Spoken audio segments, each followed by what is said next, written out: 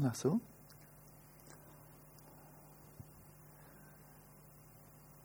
So let's have one integrated meditation where we'll kind of run through the essential points of this sequence of meditations that Padmasambhava taught that I cited, starting with really the shamatha, focus right in on nature of awareness, to ascertain that stillness that's already there. It's not a cultivated stillness. It's not a cultivation of stability gradually overcoming coarse, medium, and subtle excitation. It's looking through the veils of obscurations, from ill will, sensual craving, excitation, and so forth and so on, the 5 obscurations, looking through that to a stillness that is a quality, of course, of the substrate consciousness, because it by nature is non-conceptual, which means still. So, first probing with such a subtlety, such a quietness, that one penetrates to that stillness, which Padmasambhava says, that's not the nature of awareness, that's not rikpa, but that is stillness. That stillness is shamatha. One can say substrate consciousness is natural shamatha. And then moving beyond that, to really probe into the nature of the mind that has stillness as one of its attributes on occasion. And on other occasion, has the attribute of being agitated. And has many other attributes. This mind in which thoughts come and go and so on. What is the nature of that mind that has these qualities? What is the nature of the mind that is still and then moves? And then going into something that is often called gomme, or non-meditation. So there's a book at least a few of you know of called Buddhahood Without Meditation. People leap to that book. Oh, I've been waiting. How to achieve Buddhahood without having to do anything at all. Well, in fact, that's exactly what he means. Buddhahood, Magom Sangye, it's called Magom Sangye. And that is awakening, Buddhahood, enlightenment, without meditation. But what he's referring to is after you've developed, after you've cultivated very pure renunciation, very pure bodhicitta, excellent shamatha, deep insight into Vipashyana, now you're ready to do nothing at all. And that is magom, without meditating on anything. Even as I said, this notion of open presence, I like the phrase a lot. It's just that I think it can easily be misleading. We have it now I think many of you copied those 3 pages of instructions from Padmasambhava. That it's just resting there in the present moment without taking anything as an object. One could read, one could interpret open presence as taking everything as an object. And then if one thinks, oh, this and Vipassana, they're all kind of the same, and so let's take Mahasi Sayadaw's teachings of labeling and put that to Dzogchen, because after all, it's all one, then you'll sitting there and say, birdies chirping, pain in my knee. There's a thought. Oh, look. Ah, ee, ooh, ee, ah. And it's not Vipassana, and it's not Shamatha, it's not Dzogchen, it's Mahamudra, it's not Mahamudra, it's just eh. It's really nothing much at all, except for just kind of sitting there and labeling stuff. So, that may be helpful, that labeling may be helpful to help calm this flow of rumination, to chop it up a bit, to break it up, to bring you back to the present. That could be useful. It's a pre-shamatha method. Pre-shamatha, that could be very useful. So, in this little sequence in 3 pages, identifying the innate stillness of awareness itself, which is one of the prime qualities of substrate consciousness. Ascertaining the emptiness of inherent nature of even consciousness itself, substrate consciousness. And with that, breaking through the reification of even subtle mind. Then resting in non-meditation. Doing nothing at all. Not affirming anything that comes up. Gakdu mepa. Gakdu mepa. Absolutely core instructions in Dzogchen. Gakdu mepa. Not rejecting anything. like mental afflictions, or, I don't want to hear anything, or don't want thoughts, not rejecting anything, and not affirming anything. Without affirmation, without negation or refutation, without doing anything, just pure being. And if one is sufficiently prepared, the vessel is well prepared, with that Shamatha Vipassana prelude, then something will break through you. It's not you breaking through to it. It's not like getting your jackhammer of Dzogchen out to break through the substrate consciousness, to penetrate down through to Rigpa. But rather the breakthrough is from the bottom up. It's all metaphorical, it's all misleading, but it is allowing Rigpa to emerge and know itself. But for that to take place, you want to stop doing everything. Okay? But not too soon. All in good time. Olaso, find a comfortable position.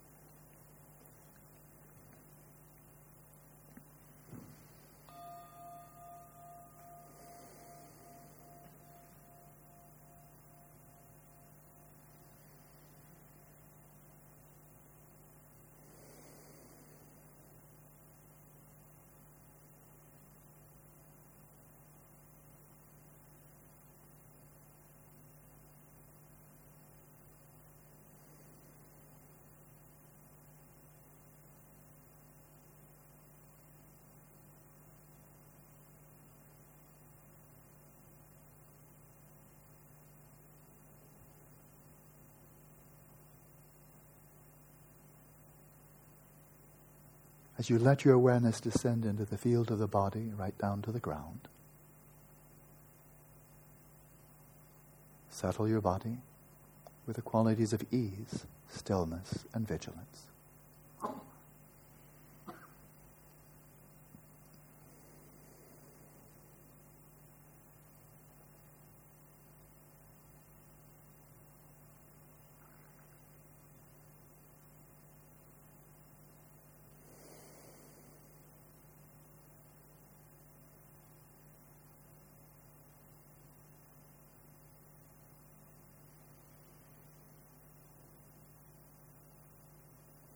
Relinquishing all control over your respiration.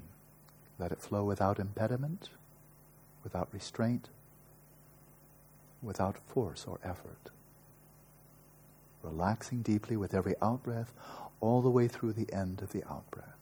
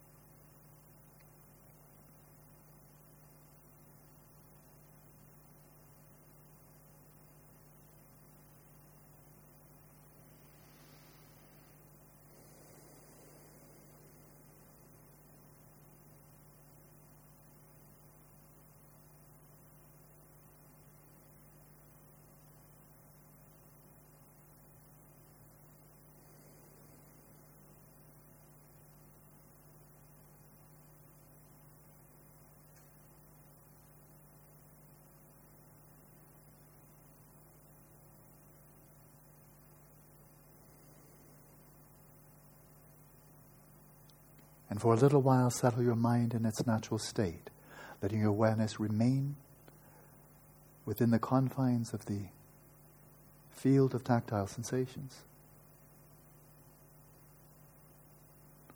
Setting your mind at ease and stillness in this present moment, clearly illuminating the sensations of the breath wherever they most distinctly manifest throughout the body.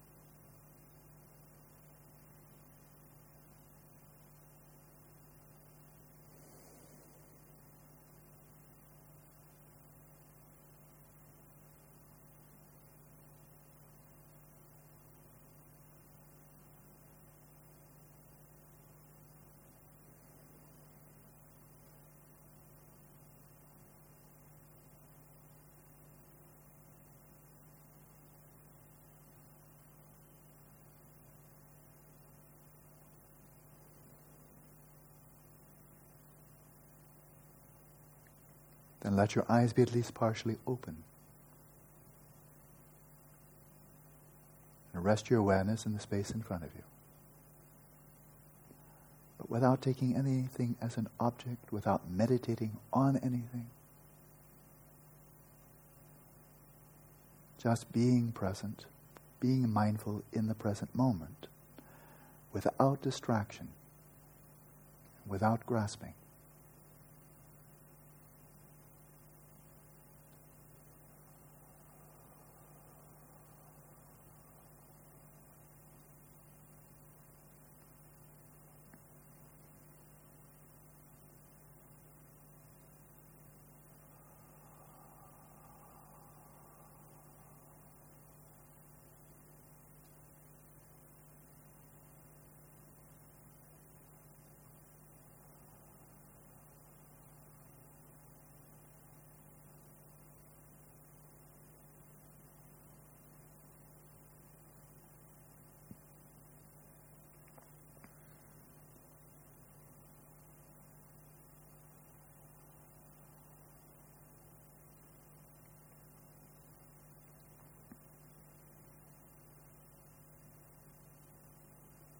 Then turn your full interest, all of your awareness to that phenomenon of consciousness itself. Consciousness in the present moment. Rest in that awareness of awareness itself.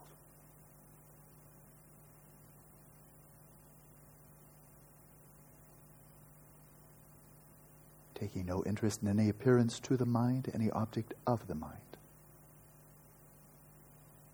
Just in the immediate experience of being aware and knowing that.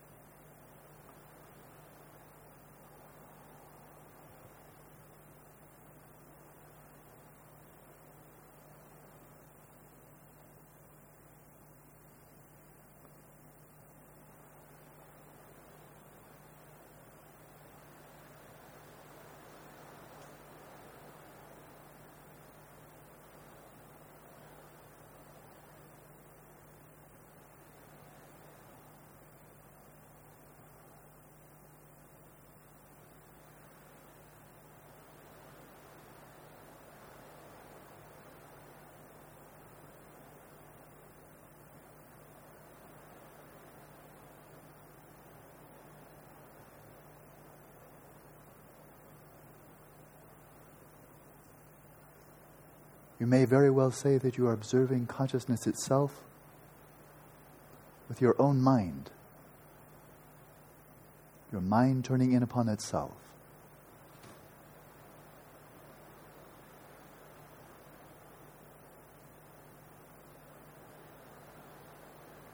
The mind has a characteristic of being conscious.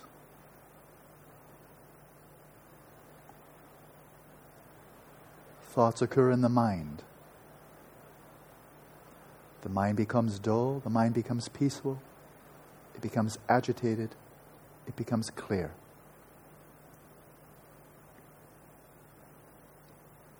What is the nature of this mind that has these attributes and does these things?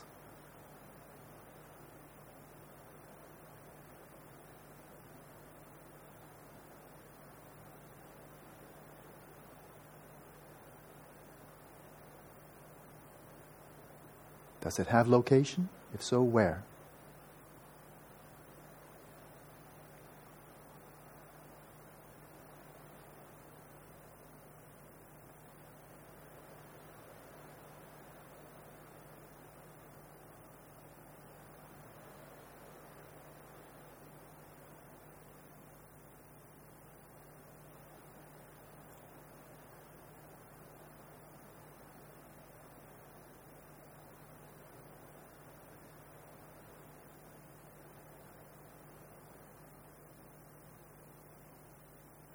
Does it have spatial dimension? Is it large or small? Does it have a shape? We say thoughts occur in the mind. How big a place is this?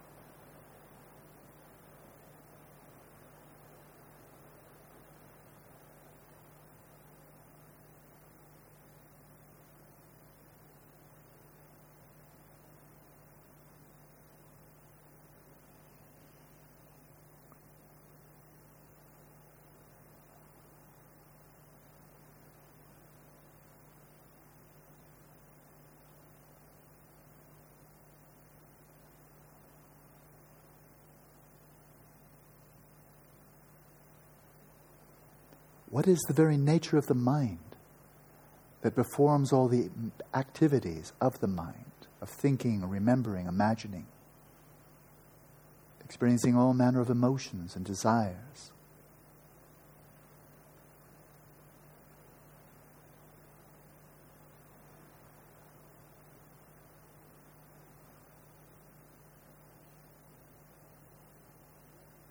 Is there something in here that is the mind that has those attributes? If so, identify it.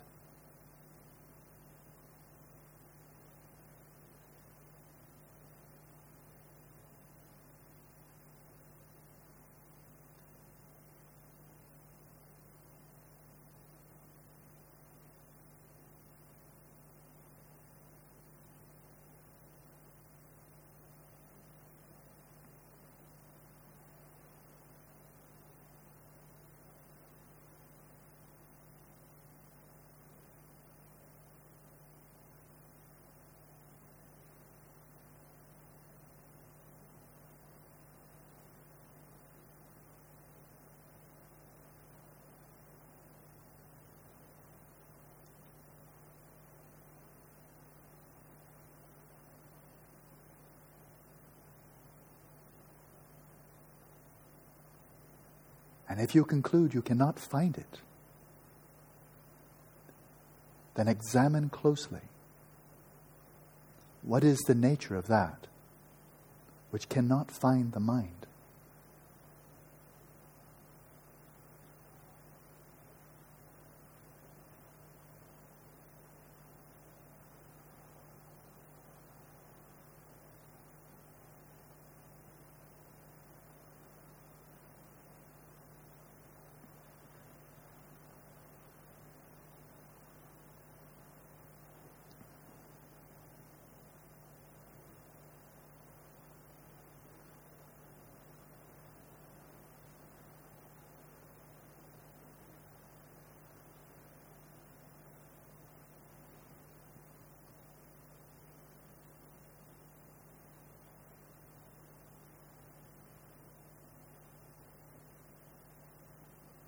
What is the very nature of this consciousness, this awareness you are experiencing right now, that has the attributes of luminosity, this awareness that manifests all appearances, this awareness that knows all that is to be known?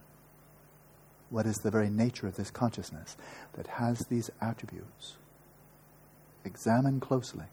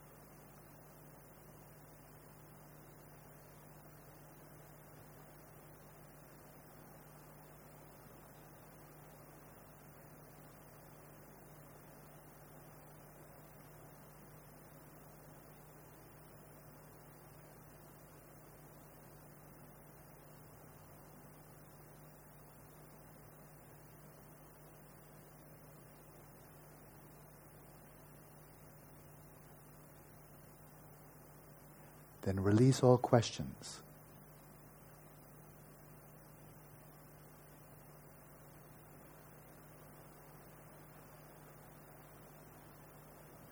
Return to the immediacy of the present moment.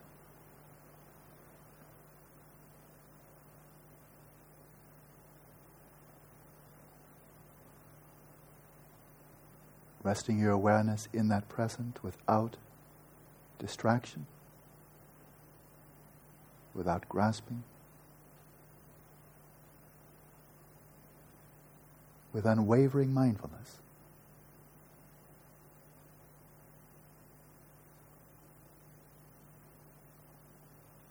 And without taking anything as an object, without affirming or embracing, rejecting or avoiding anything.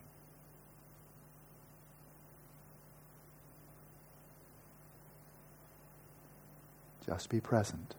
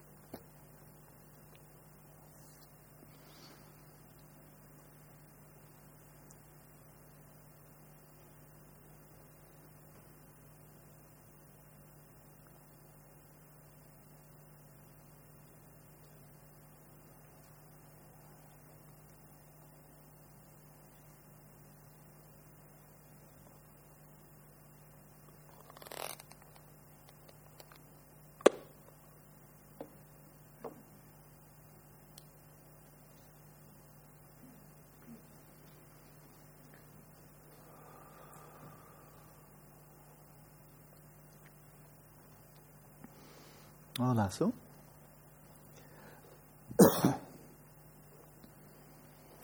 So, several days ago, I gave out some misinformation, so I want to correct myself. Misinformation that I think will not impair your practice of shamatha, vipassana, or dzogchen, but nevertheless, when I say something that's clearly not true, I love to be, stand corrected. And that was when I made the comment, which I had heard years ago when I was receiving my training in physics, but that was like 25 years ago, that elementary particles such as electrons are simply geometrical points, but they have no spatial dimension at all. Turns out that's false. I misspoke. It is said on occasion, and that's what I heard, I wasn't making that up, that they're geometrical points, but they do not actually mean that it has no spatial dimension whatsoever. And in fact, scientists do know what the diameter of an electron is. With a pretty high degree of precision, it's about 10 to the minus 13th centimeters. So it's quite small. I think it's 2.7, but order of magnitude, 10 to the minus 13th centimeters. Or to really speak in scientific terms, it's teeny-weeny. It's really tiny. And moreover, they've discovered there's a team of English scientists who've now discovered, after 10 years of research, very meticulous, sophisticated research, have found out the shape of the electron. And it turns out to be, to an extraordinary degree of accuracy, spherical. It looks like it's about as perfectly spherical as measurements can detect. So it's a little tiny round ball. And so this is the image one gets from elementary particle physics, is a teeny-weeny little tiny sphere that has mass, that has charge, that has spin, that has momentum, and so forth. And these are the fundamental building blocks of the entire physical universe. So it sounds like we're back to good old-fashioned classical physics, that a world out there made of little tiny balls of stuff that bounce into each other like little billiard balls. Classic view that was so absolutely dominating physics in the 18th century, much of the 19th century. And that's still a lot of the reading that one finds from elementary part of physics still gives that impression that everything really boils down to little tiny particles of matter, energy in space, which is straight Democritus. It goes back to centuries before the time of Christ, before the Common Era. Reality consists of particles of matter in space. You know? And if one assumes that's really what's out there. What's really, really out there is space-time, and then these little globules of energy as in photons, matter as in electrons, and they interact, and that's what's real. Then really, for all practical purposes, one is taking that as ultimate reality. That's what's real, that's what's really out there. And then all of subjective experience, our emotions, our memories, our dreams, hopes, fears, states of consciousness, all of that is subjective truth. So, we're back to something very familiar. There's objective reality, which is ultimately real, ultimate reality. And then there are these effulgencies, these properties of matter that are our subjective experiences, and they're relative. They're really relative. It's relative to Tanya, relative to Roger, relative to Annie. Okay, that's your impression. That's your impression. That's your impression. But what's really there?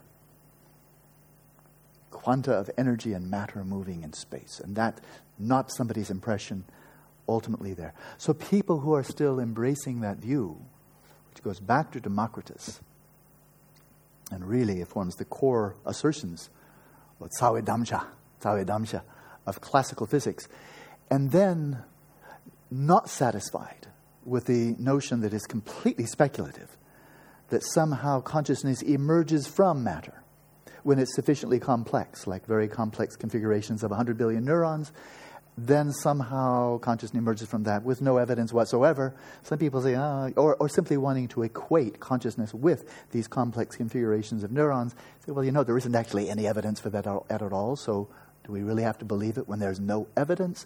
And so some have opted, some people I know, some very bright people I know, have said, well, all right. What's ultimately out there are little particles of matter, like these little tiny perfect spheres of electrons. And maybe everything is conscious. electrons are conscious in a really, really primitive way. And then an atom made up of a nucleus and one or more electrons, bit more conscious, bit more complex. And then more complex configurations of atoms, and they have somewhat more sophisticated, higher level of consciousness. And then we just keep on going, the great chain of being, until we get to cells, and each cell is a little living organism, conscious organism, and then very complex society of cells, the whole network of 100 billion neurons, and another order of magnitude of consciousness rises, and lo and behold, we call that human consciousness, but it's all basically assemblies of the little micro consciousnesses of each elementary particle of electrons, protons, neutrons, and so on. And so some people I know, some very bright people I know, I think I won't mention names, but one psychologist I know personally, very bright, he embraces this view, called panpsychism.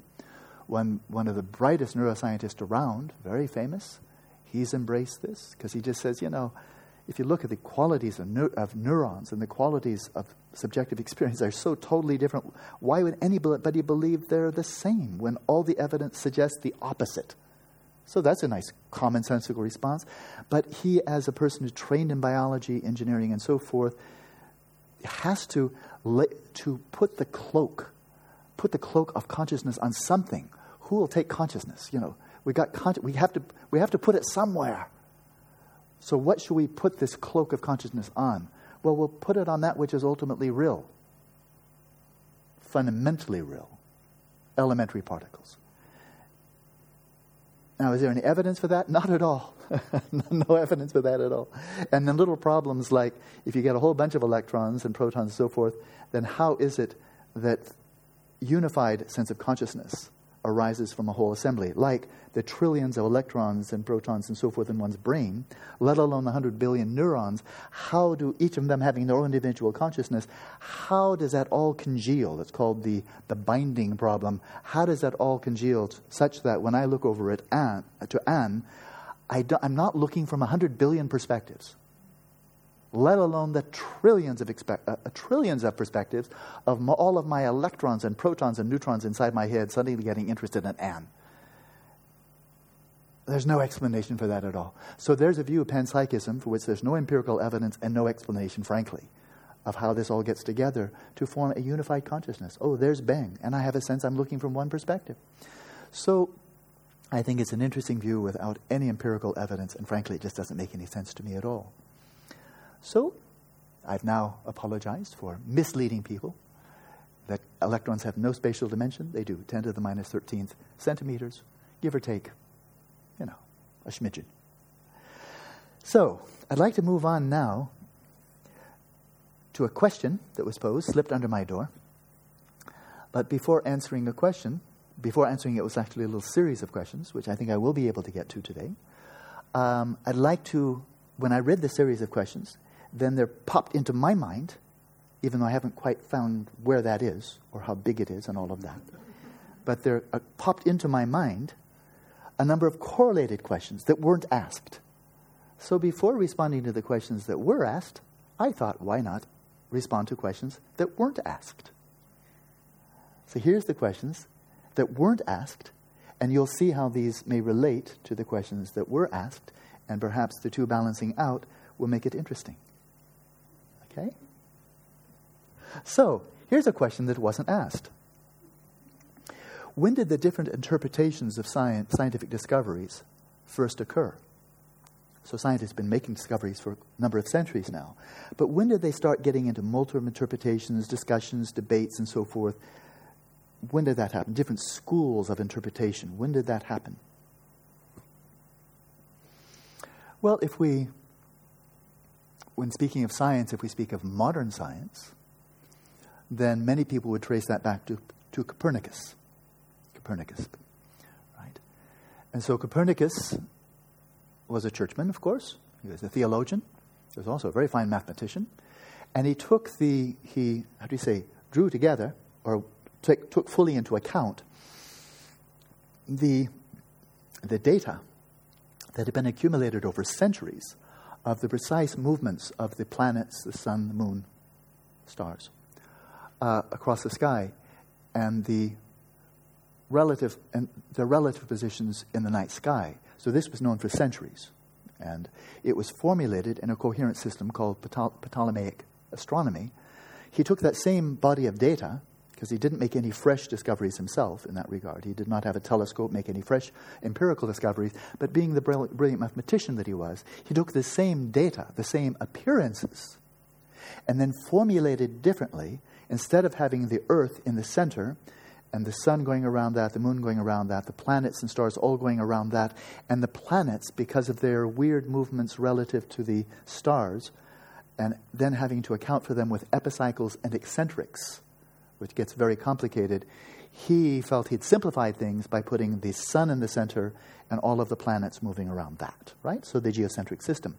When he came out with this mathematical theory in the 16th century, immediately there were multiple interpretations. Number one, he didn't publish until after he was dead because he was afraid of being burned to death by his own church. And nobody likes that.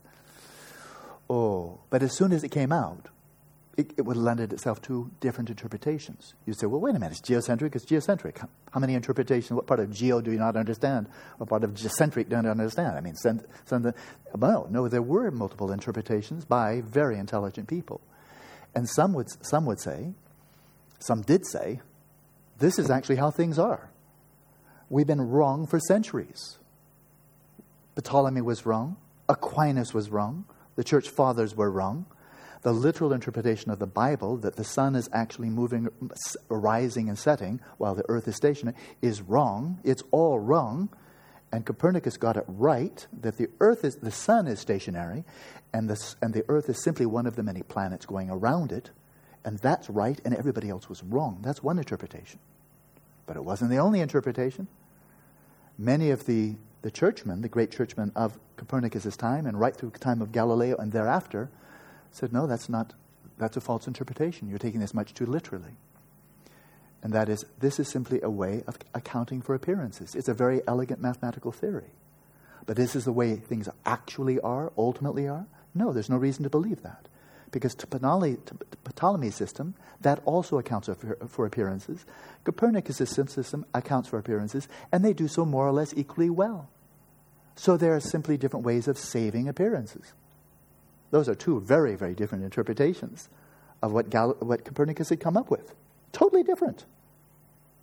The empirical evidence was there, no disagreement. The two theories there, everybody, people understood them, not that difficult to understand. The way they understood them, the way they interpreted them, fundamentally different. And that was from the first time it came out.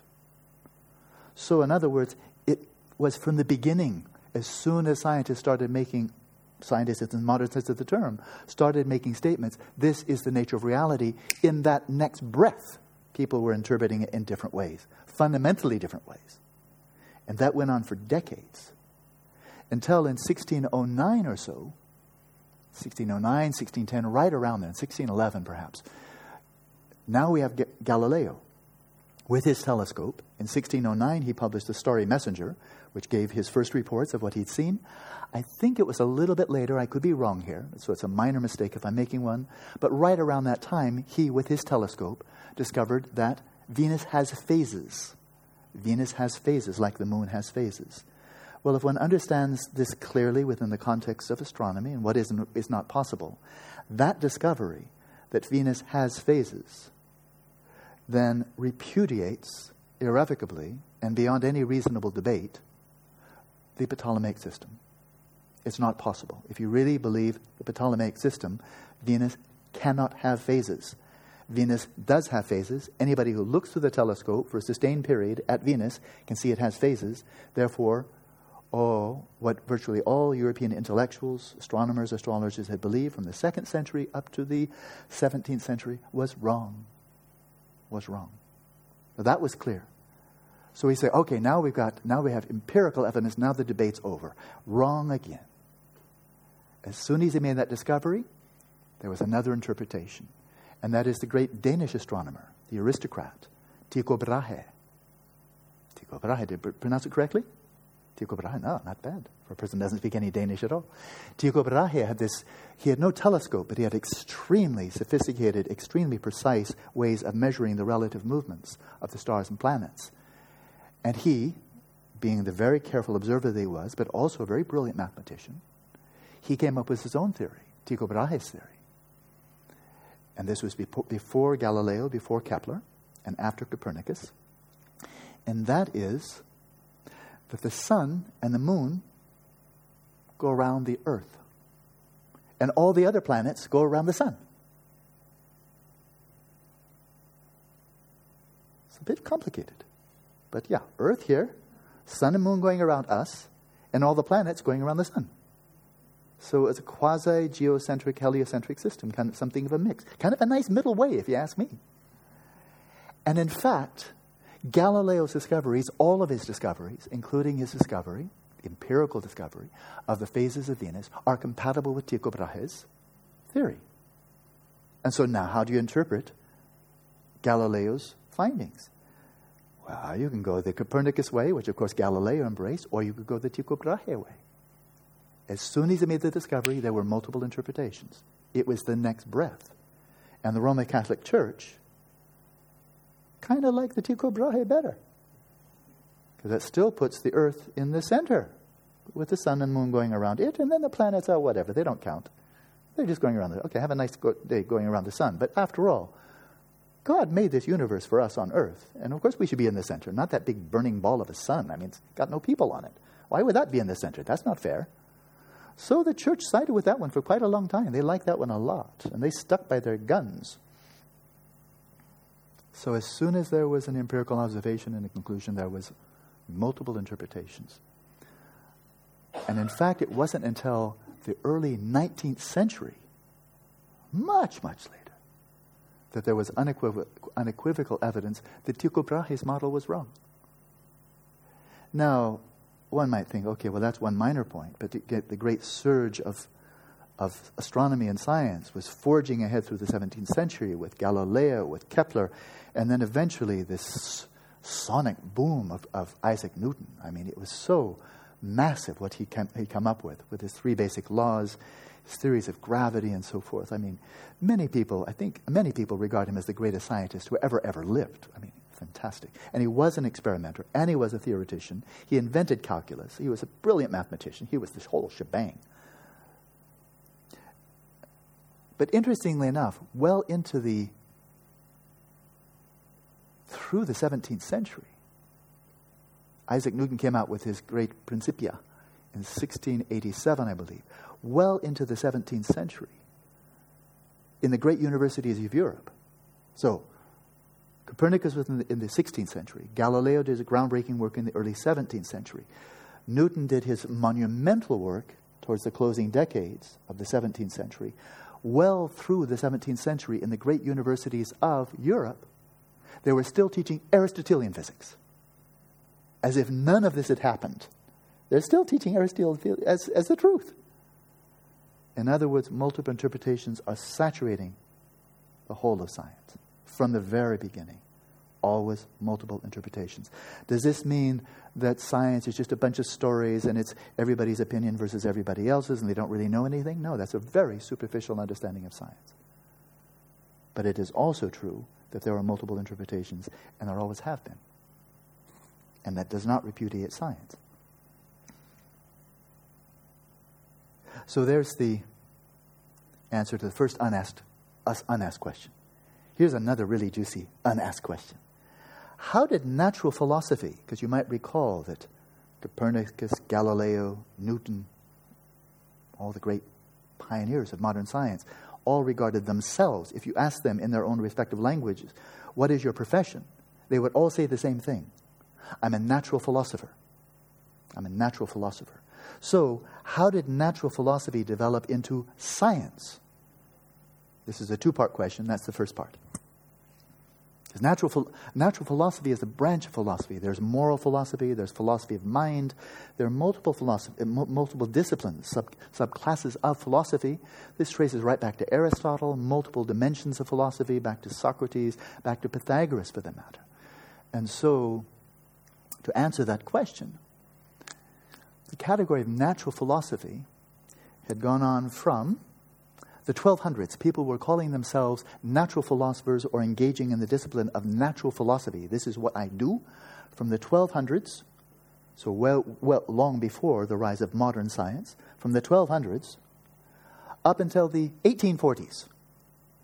People in this discipline, people like Newton and so forth, right through the 18th century, well into the 19th century, were not calling themselves scientists. The word didn't exist. They called themselves natural philosophers. When classical physics was really getting off the ground during the time of Isaac Newton and so forth, they called themselves natural philosophers. They also said they were engaging in mechanical experimental philosophy. The terms science and people and scientist, these terms cropped up and began to come into common usage only in the 1840s. Science, of course, goes back to the Latin root, which simply means knowledge. So the scientists were in a rather self-congratulatory fashion, saying, we are people who know something. We are scientists. We practice science, and that's knowledge. Other people may love wisdom. They're philosophers, lovers of wisdom, but we actually know something. Because it was pretty obvious to them, as it's obvious to anybody who looks into the history of science, that it's not progressing in any kind of linear way. You can't really say that 17th century philosophy has advanced human knowledge in so many different ways more than 16th century, 12th century, and so forth. It's not to say that philosophy is a waste of time, but it's not progressing, it's not developing levels and levels, dimensions of consensual knowledge. And by the 19th century, by the 1840s, it was really obvious to a lot of people that science was. There's very basic physics, like Galilean physics, there's Newtonian physics, and so on, and there's a progression here, and you won't understand more advanced physics unless you understand more basic physics. The same is true of mathematics. If you don't understand arithmetic, you won't understand mathematics. If you don't know algebra geometry, you won't know calculus. If you don't know basic calculus, you won't know multivariable calculus, and so on. So there's a succession, and this is knowledge, and it's consensual. Mathematics, physics. Then it was getting to be, by the 1840s, geology. A great gut punch came to the literal interpretation of the Bible in the 1830s when geologists found that the planet is millions of years old. And until then, all of these natural philosophers, they were virtually all Christian. They all believed overall in quite a literal interpretation of the Old Testament, which indicated the earth was about 7,000 years old. 7,000 years old, millions and millions, that's a big boo-boo. That's bigger than my mistake. That electrons have no spatial dimension. Well, no, they have a teeny bit. That's a little bit of a mistake. But 7,000 years and millions of years, that's a big mistake. And so if the Bible get a big mistake about something God really should have known about, he really should have known when he created, not have, when was that? Slapping his head. 7,000 years ago or millions of years? What? Like he's senile or something. It looked like a big discrediting of the Bible, that they didn't get it right at all.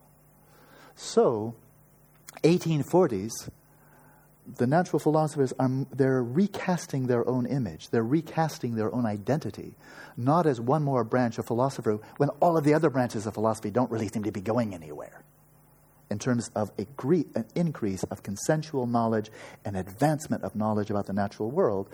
Philosophers are just debating, and the natural philosophers are actually gaining some consensual knowledge that's rocking the boat and indisputably overcoming earlier views, which you don't get just by thinking a lot and writing philosophical tracts. They're coming up with empirical evidence. And if you understand it, you can't refute it. The earth is just not 7,000 years old. And so they're starting to identify themselves. We're moving from natural philosophy to now something that is not philosophy, it's science. It's science. Let's backtrack a little bit. Something really quite interesting took place a bit earlier. And that is in the 1640s. So we're just jumping back 2 centuries. Because we'll come back to 1840s when scientists are starting to define themselves as scientists. And bear in mind this wonderful statement from Yangdan Rinpoche. All phenomena are empty of the labels we impute to them. All phenomena are empty of the concepts we impute upon them. No one is inherently a scientist. Science is a conceptual designation. In the 1640s, so this is just about 30 years after Galileo is coming with his groundbreaking observations, and then the momentum is building with Galileo, with Kepler, and moving into Isaac Newton territory. During this period in the 1640s, there was a group of natural philosophers in England who got together. They wanted to form a society. It was a small group of, they're all men, they're all Christian, and they're from different institutions, but they felt, okay, you're at Oxford, you're at Cambridge, you're here, you're there. But they had something in common, and that is they were natural philosophers. They were doing this experimental, mechanical philosophy, and they felt they should have their own society. And so they gave themselves a rather nice name. They formed a society. It was a loose-knit group of individuals, and they called it the Royal Society of London. And so it's very, informal at the beginning, but then it was officially sanctioned. It was officially designated as an official society. Perhaps, I don't know, but perhaps the first institutionalization of what we call science in 1660. So a new discipline, a new society, a new institution is forming here of natural philosophers in England. And in the 1660s came along a fellow, a natural philosopher, who wanted entrance into the society. He's a very little known character, but he's quite interesting. In and of himself, I think he's not very significant at all, but he's like a representative of a zeitgeist, of a spirit of the times. His name is Thomas Sprat. Is this a cool story or what? I hope you enjoyed it as much as I do. His name is Thomas Sprat. I bet unless you've really studied the history of physics, his name is not one of the big names. And he wanted membership in the society. He wanted to be one of the guys. But he was nothing like a Robert Boyle or Isaac Newton. He was another guy. So the members of the society, they see this upstart wanting to join their society, and they gave him a task. By the way, I've cited this and all the bibliographical information in a book I published 11 years ago called The Taboo of Subjectivity. And then you can see all the primary sources because I cite everything. The members of the society said, look, we have some problems here. We're natural philosophers. Bear in mind, they're all Christian. And they're very dedicated, enormously enthusiastic about their own discipline of experimental mechanical philosophy. He said, we've got ourselves a dilemma here. And if you can tackle this and give us a good solution, that'll be good enough. That'll be your entrance exam. And here's the problem we're facing.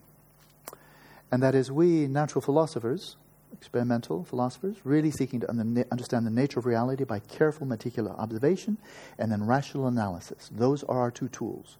So not simply relying upon scripture, authority, dogma, and all of that, or God, revelation, and so forth. This is our method. Well, what we're coming up with are regularities. We're coming up with the laws of nature, the laws that God imposed upon his creation. The laws of nature, the precise mathematical movements, the mathematical laws of nature, the movements as Kepler plotted of the elliptical circuits of the planets around the sun, the precise mathematical nature of the law of gravity. And one after another, we're finding these invariable laws, the laws of nature itself. And they're regular. They seem to be utterly consistent with no lapses, no inconsistencies.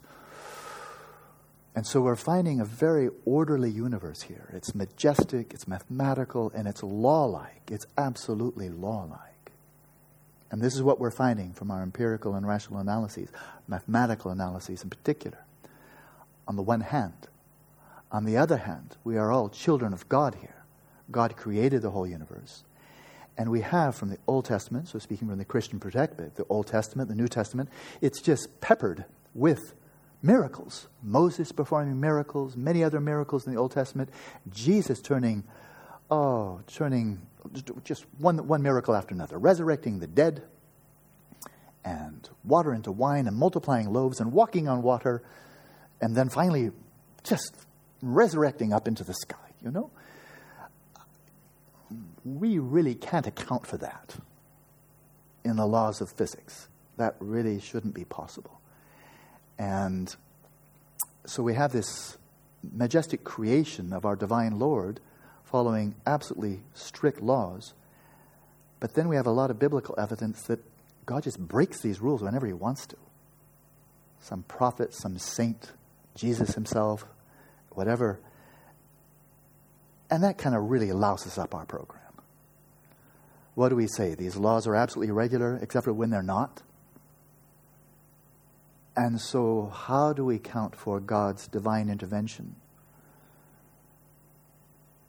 which then just throws out the window all of our regularities? A solid, dense mass like Jesus' body should just not be able to walk on the much less dense body of water. You know, it just shouldn't be possible. And so if you can make our Christian theology, which we embrace from our heart, and our mathematical science here, which we embrace wholeheartedly with our minds, if you can bring our hearts and minds together in a synthetic whole, we'd be very happy with that. So go for it, give it your best shot, get back to us. So, in 1667, bear in mind, Thomas Sprat wrote, the history of the Royal Society of London. He wrote the history. It must have been pretty easy work because it was only 7 years old. Right? It was incorporated in 1660. But he wrote his history of the Royal Society of London, and without giving away the whole plot, he solved the problem, and he solved the problem to the satisfaction of his peers, his senior peers, and moreover, he got admitted into the Royal Society of London. And he handled it. Here's how he handled it. How do you handle God that intervenes whenever willy-nilly he feels like? Through his Son, through his saints. Because saints, I think to become a saint, I think you have to perform 2 miracles. I'm pretty sure, corroborated, very carefully investigated, 2 miracles. I think it's 2. 3, more the better. 1, quasi. But 2, then you really get full-fledged sainthood. That's another kind of society. And so, God is doing this. So, here was his solution. And that is that now Christendom, the teachings of Christ, are so fully incorporated, so fully embraced, they are so stable, they're so fully, deeply, inextricably embedded in human civilization, that the whole rationale for God performing miracles is now gone. Because why perform miracles? To convert the unconverted, to show them the power of God, right? But if people already believe, then you don't need to keep on, another miracle, whatever. You know, you don't need to keep on performing miracles if people already believe in your divine power. And so therefore, since Christianity is so well established, so incontrovertibly and irreversibly established, God doesn't perform miracles anymore. And that's why we don't see any, and that's why we don't need to worry about it. You know, if we see aberrations, we don't need to think, could it be the laws of nature or could it be God? We don't need to worry about that. Find a naturalistic explanation. Keep on pushing that one. Don't worry about the hypothesis, maybe God just broke the laws there, because God doesn't need to break the laws anymore because Christianity is well established.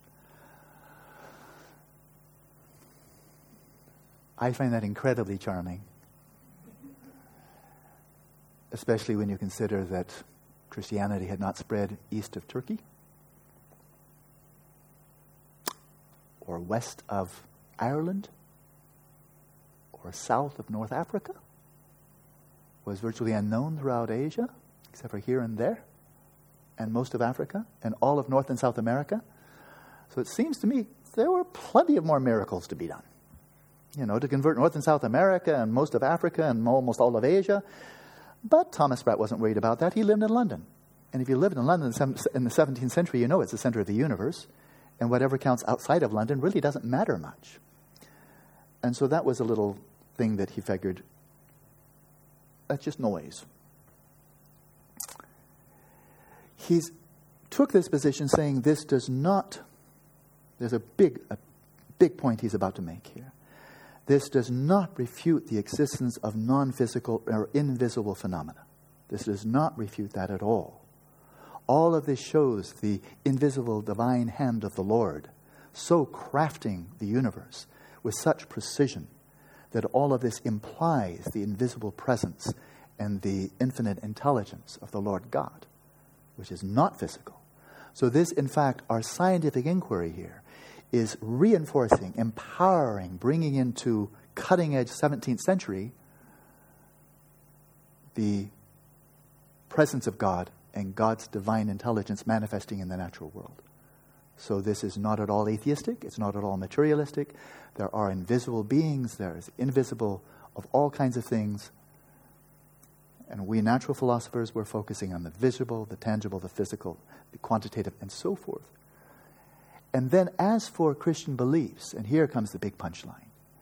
As for Christian beliefs, the divinity of Jesus, the Trinity, the existence of heaven and hell, of angels and so forth, these are simply matters of belief. You should be satisfied with them as belief. They are not knowledge. Don't even try for knowledge. Knowledge is not necessary, nor is it possible. So there is scientific knowledge based upon empirical evidence and rational, often quantitative analysis.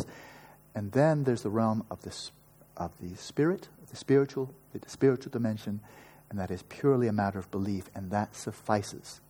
Bear in mind, virtually all of these are Protestants. They're Protestants. And salvation is to be won through faith and belief in God's Word, not through knowledge of anything. So this was completely compatible. And moreover, there was virtually, the whole contemplative tradition had virtually died within the Protestant tradition from the time of Luther. There were vestiges, yeah, and a lot of nuancing there, but overall, the Protestants had no use for contemplation as an avenue of knowledge, because who needs it? Moreover, bear in mind, 1660, that's still very much within the parameters of the witch hunting era, which was very scary, terrifying, where people would be killed for displaying any kind of special knowledge, like extrasensory perception, precognition, look out, really look, duck. And moreover, this is the Protestant era in which one of the central themes of this view, coming back to Luther and others, is the human soul is a den of iniquity. We are fallen beings, we are evil, and it is only because of the death and the resurrection of Jesus Christ our Lord that we have any chance for salvation at all. But our souls are really fundamentally tainted, contaminated, foul, disgusting. And it's only because of the utter perfection of Jesus and his death and resurrection and God's infinite compassion that he pulls us out of the swamp of our own iniquity and brings us to everlasting salvation. So believe this, have faith in it, and you are saved. And if you don't, you're screwed forever. But if you believe this is your worldview, then where on earth is there any incentive to start probing into a pit of evil, a den of iniquity, and the realm that can be and is often possessed by the devil? So where is there any incentive to go inwards? And I would say powerful incentive not to, zero incentive to do. So this was very much Protestant science. Moreover, there's something here, if we do the zoom lens to panoramic vision, something really monumental took place here. And it wasn't for the first time. Here is Thomas Spratt, not a theologian, doing theology. Because he's making statements that are utterly theological. Religion is just about belief. Science is about knowledge. You've just made a massive categorical statement about the whole of religion, Christianity in particular. God doesn't perform miracles anymore. Boy, if that's not a theological statement. And on what authority is he making it? I'm a scientist. How do you know? Don't know squat. I have no knowledge at all, but what the hell? I'm a scientist. I'm going to make the statement and see whether people believe it. So just make it up with no empirical evidence whatsoever. And if people like the idea, they'll probably accept it. Why? Because they like it. So we see, look at that movement from Galileo, challenging this monolithic Roman Catholic Church that has sovereignty over the whole realm of the intellect. The nature of the human spirit, the physical world, heaven and hell, God, the Trinity. I mean, the Roman Catholic Church, with this great scholastic fusion of Thomas Aquinas, had it all. And here comes this upstart, this natural philosopher and mathematician, with a bit of training as a monk as a youth, but pretty much he outgrew that, became a mathematician, and so on, challenging the whole Roman Catholic Church and saying, we want 1/3 of the pie. You can have the human soul, you can have subjective experience, you can have, of course, heaven, hell, and all the spiritual stuff, the transcendent, the divine, but we're taking over. So sorry, but we're taking over. We're taking over the objective, the physical, quantifiable. We're taking over the physical world. You can like it or lump it. But if we have empirical evidence that contradicts your whole apostolic tradition, the Bible, the whole apostolic tradition, and this monumental edifice of scholastic philosophy, combining Aristotle with the biblical tradition, if we have empirical evidence that refutes all of that, and I don't care how old it is, you're wrong and we're right. Well, he got, house arrest for that. But he was saying, we just want this part. And you theologians, you can still have the soul, the mind, consciousness. You can still have God and all the divine stuff. We just want this, the mundane. Give us the smallest portion, the crummiest portion. The lowest portion, the physical. Just give us this. You can have all the really good stuff. And that was in 1600s. And then just a few decades later, comes along Thomas Spratt and says, by the way, we're just taking over.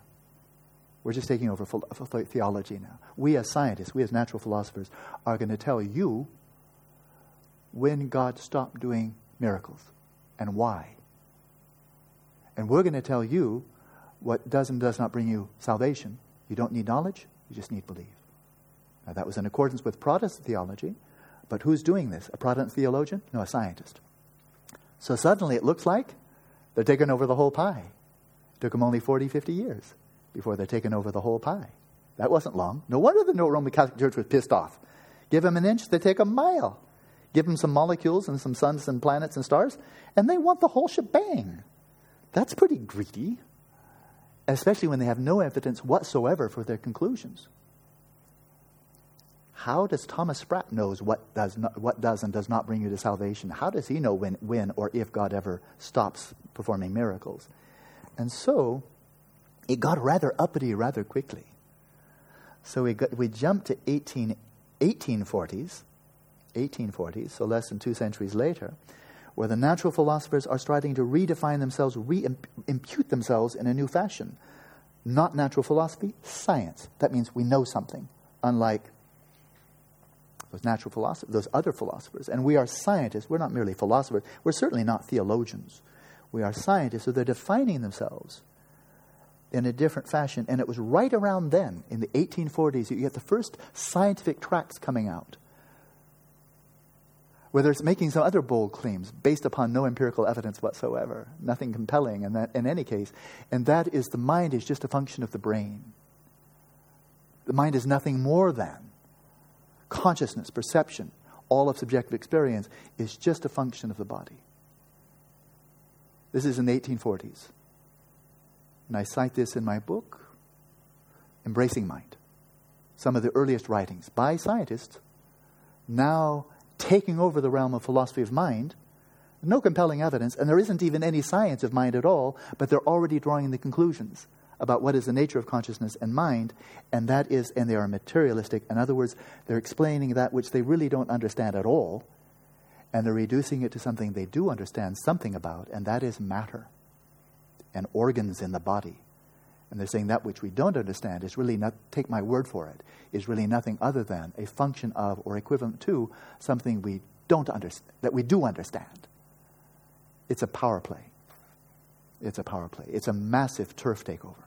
So Thomas Spratt was just taking over theology, and now we have people like Büchner and so forth taking over the mind.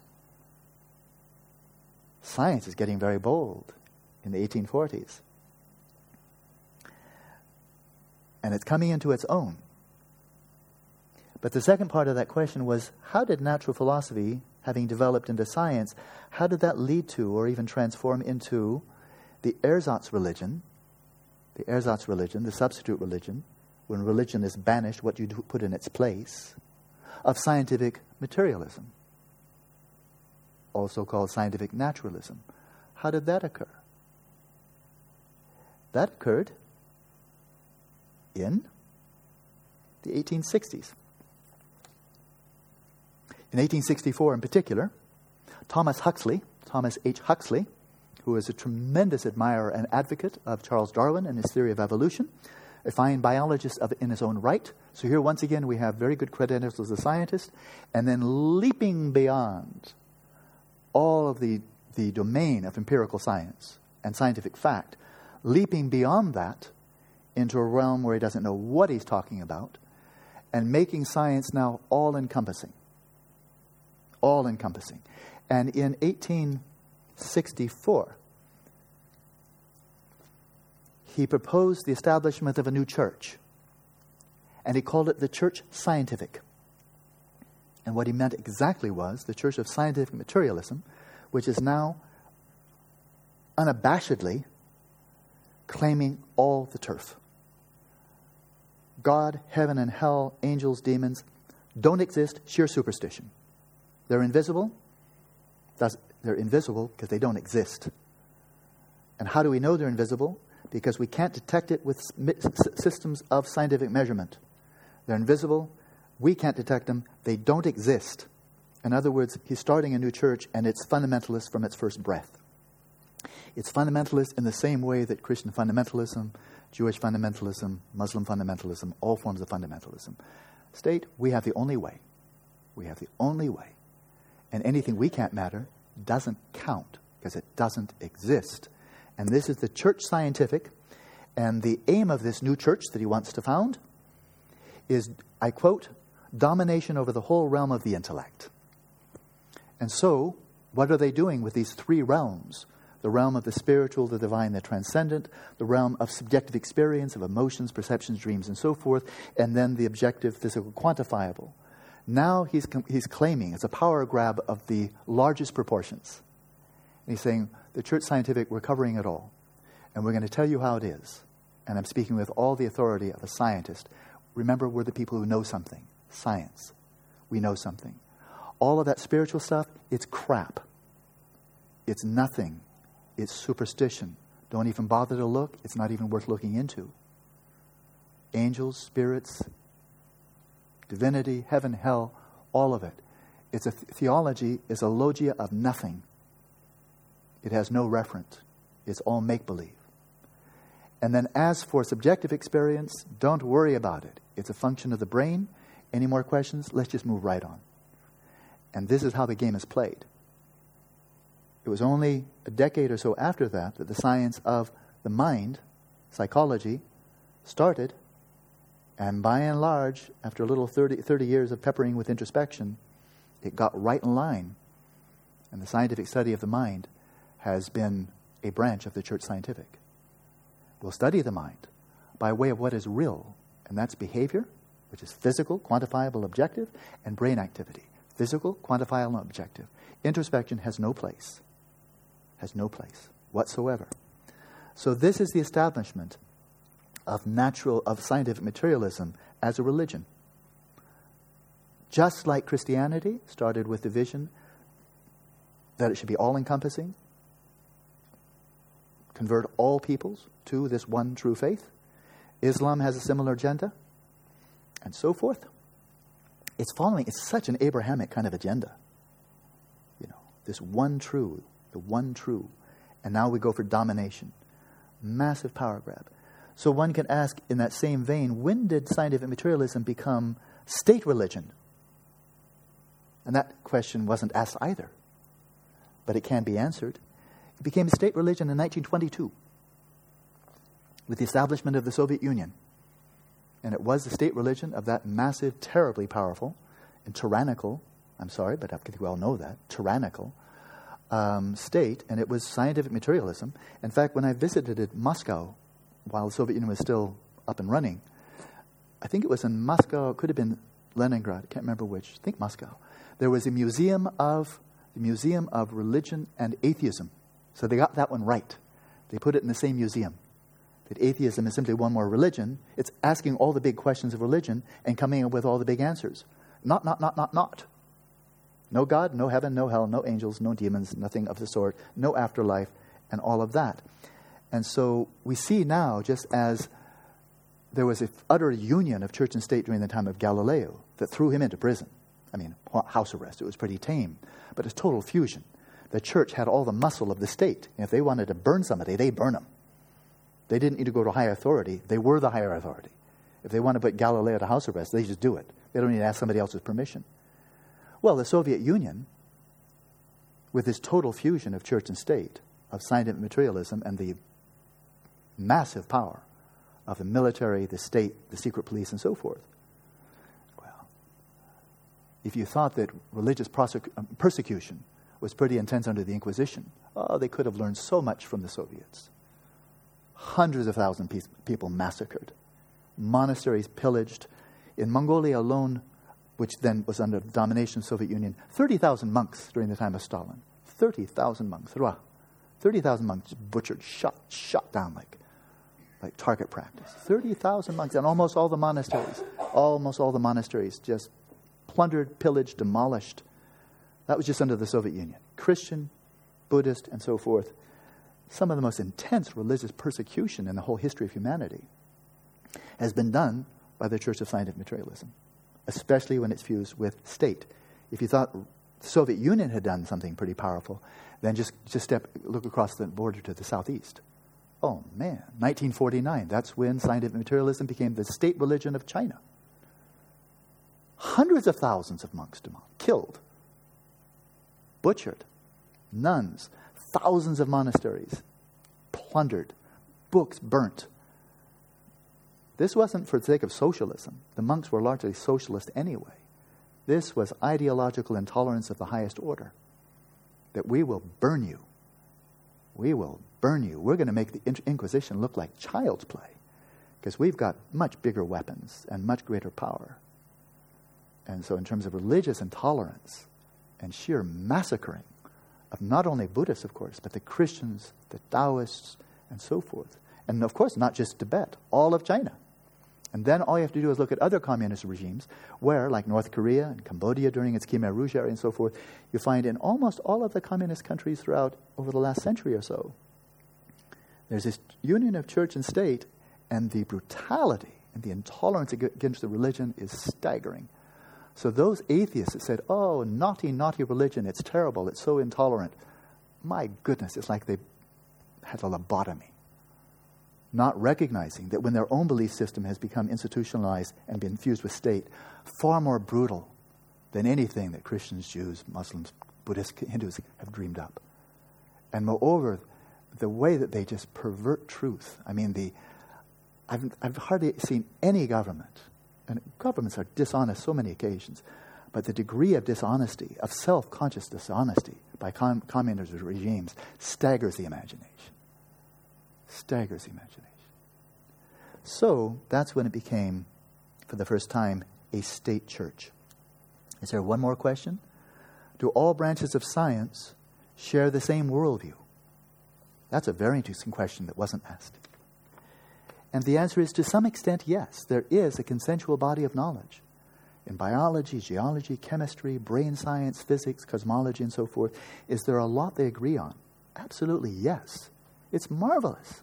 It's not just a bunch of opinions and people debating one opinion against another. Immense body of growing empirical knowledge. So you can see biology textbooks, whether they're written in China, in Argentina, in Germany, England, what have you, a lot of consensus. Likewise for astronomy, for geology, and so forth and so on. A great deal of consensus. And then as soon as you start fine-tuning it and looking into the details, what exactly, let's take the most successful branch of modern physics. It's quantum mechanics.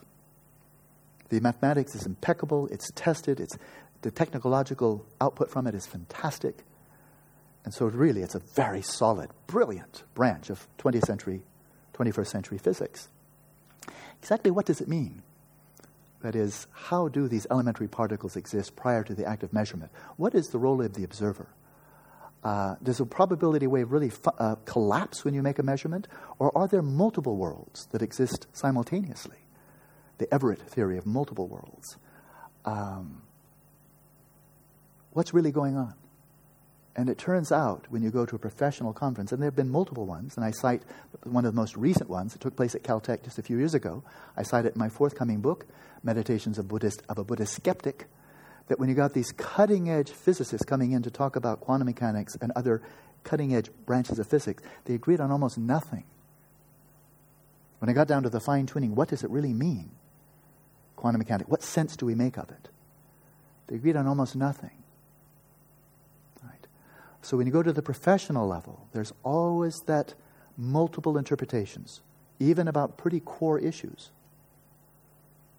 Many neurophysiologists saying As one Columbia University neuroscientist said, the mind is the brain. Boom. Spoke with great prestige. Columbia University is an outstanding university. Christoph Koch from Caltech, the mind is not, why on earth should we believe the mind is the brain? Their qualities are so different. The mind is not the brain. They're correlated. That's what the empirical evidence suggests. They're correlated. We don't know how they're correlated. That's the empirical fact. The empirical fact, multiple interpretations about it day and night. The mind is the brain, the mind is not the brain. That's a pretty big difference of interpretation. And it's all over the place. So, is there consensus? Yes. And you fine-tune it, tremendous field of interpretation. And it's ongoing. It's ongoing. Even about some of the most fundamental issues. Even in the life of, and here's where we'll end, and I'll get to the question that was asked. It looks like that's going to be tomorrow. But I think I hope you'll see how relevant this is to the questions that might be able to surmise. Just take those questions and apply it to Buddhism. Because I made up those questions based upon the questions that were asked about Buddhism.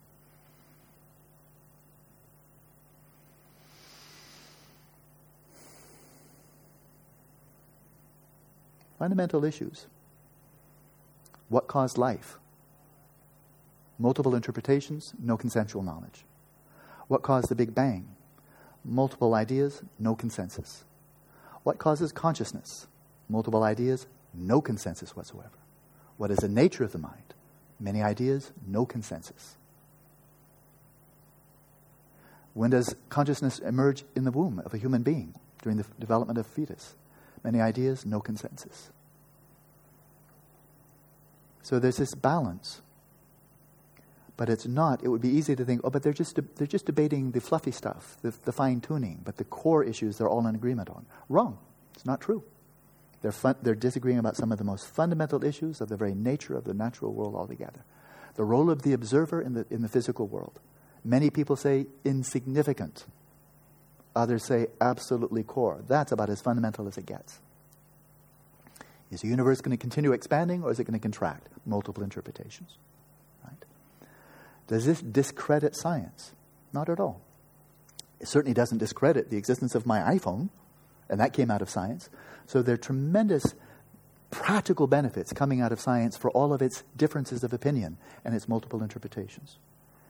And the multiple interpretations are intelligent, sometimes dogmatic, often not.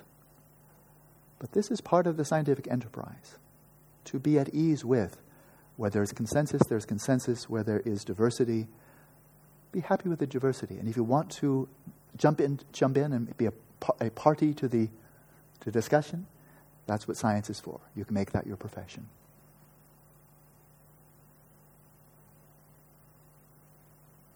So why did I go off on that when this is a shamatha retreat and our days are very numbered now?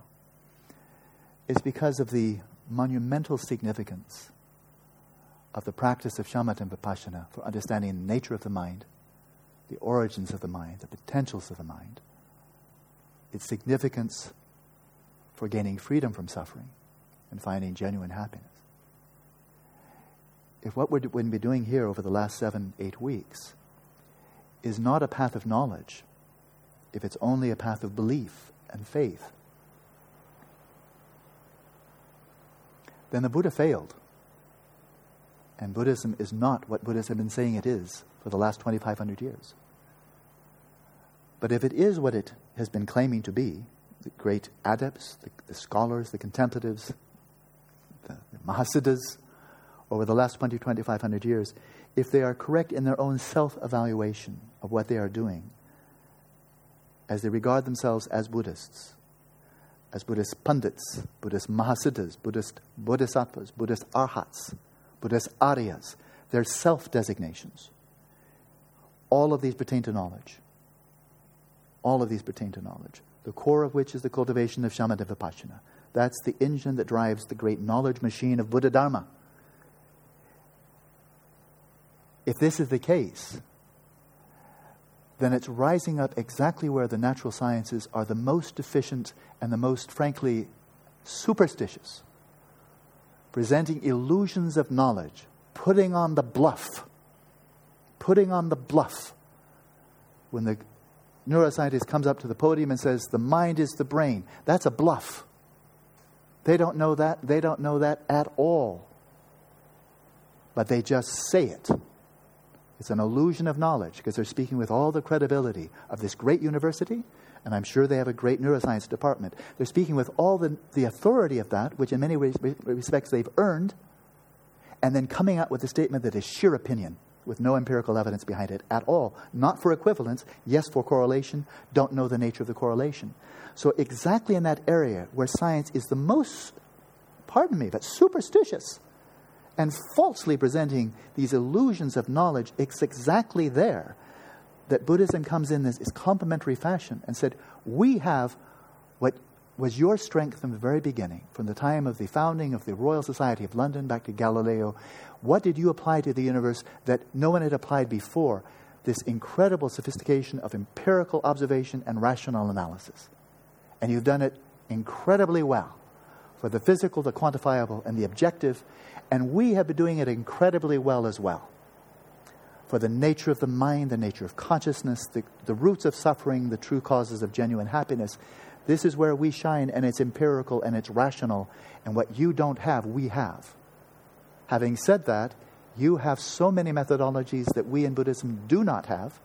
And this is why His Holiness Dalai Lama has stated so commonly and so publicly that where the natural sciences come up with empirical evidence that clearly refutes any assertion whatsoever about the nature of the physical universe, the mind, or anything else, comes up with conclusions based upon empirical evidence that refutes Buddhism, outgo the Buddhist assertions. We will reject them, we will abandon them as false, and we will accept what the scientists empirically demonstrate. And so a profoundly open-minded, self-reflectively critical, energetic, and confident stance. But he said, we will not accept your mere assertions based upon your beliefs that are all rooted in metaphysical assumptions that we don't accept. We're not going to accept that. I'm waiting for the scientist. So he's made this as a very prominent Buddhist. He's made this statement multiple times now in very public forums. I'm waiting for a scientist of anything remotely like his caliber on the scientific side of the fence saying, if you Buddhists can demonstrate by way of replicable, experiential evidence any truth about anything, but most specifically what you claim to be good at, the nature of the mind, the nature of consciousness. If you can come up with replicable, rigorously acquired experiential evidence that refutes any of our beliefs, assumptions, we will throw out our beliefs in the face of the empirical evidence that you demonstrate. And then if the Buddhists come back and say, yes, but in order to gain access to this empirical evidence, you might have to actually apply the method yourself and not just read about them from somebody else. The scientist, an open-minded scientist might say, well, but of course that's what we've been saying all along. That is, Galileo didn't say, just believe me. I've seen the phases of Venus. He said, if you make a similar telescope and you make observations, you will see it for yourself.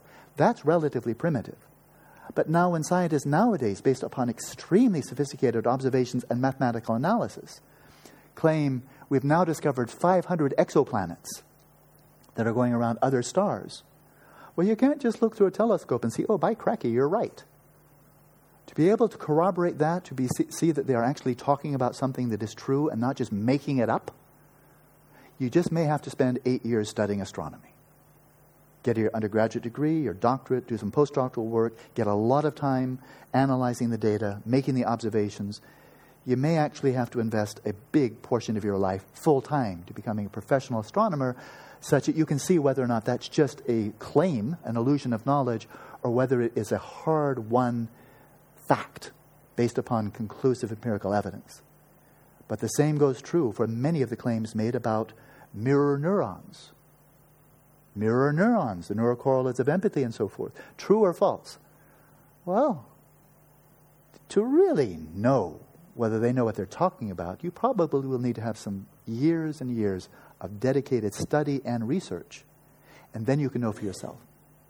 So when the Buddhists say, we've made such and such discoveries, But you will not have made discoveries just by our telling us, or our claiming that we've been corroborating this, replicating this for centuries. If you'd like to know that we know what we're talking about, you're going to have to do the training. And it's not just theological training, it's not just textual training. You're going to have to, as Milarepa said, never let your meditation cushion get cold. You're going to have to put in the hard work. You demand it on your side with good reason. The lay people will not corroborate your claims about exoplanets, mirror neurons, and so forth and so on without years of rigorous, sophisticated, full-on, hardcore training. And that's fair enough, because they're talking about high levels of knowledge here, not just looking through a telescope. And likewise, when Buddhists talk about substrate consciousness, Rigpa, form realm, counterpart signs, and so forth and so on, that's not just sitting down for 20 minutes a day practicing mindfulness meditation. It's not a cheaply won truth. So there's a balance there. Tremendous complementarity.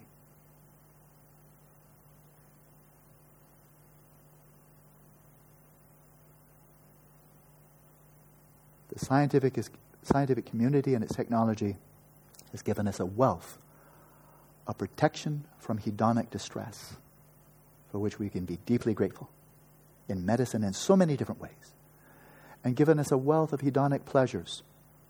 I like my iPhone. I love my computer. I'm dependent on my computer, and so forth and so on. I'm so glad I didn't need to swim here. The Pacific Ocean is a big, big ocean. I wouldn't have done it.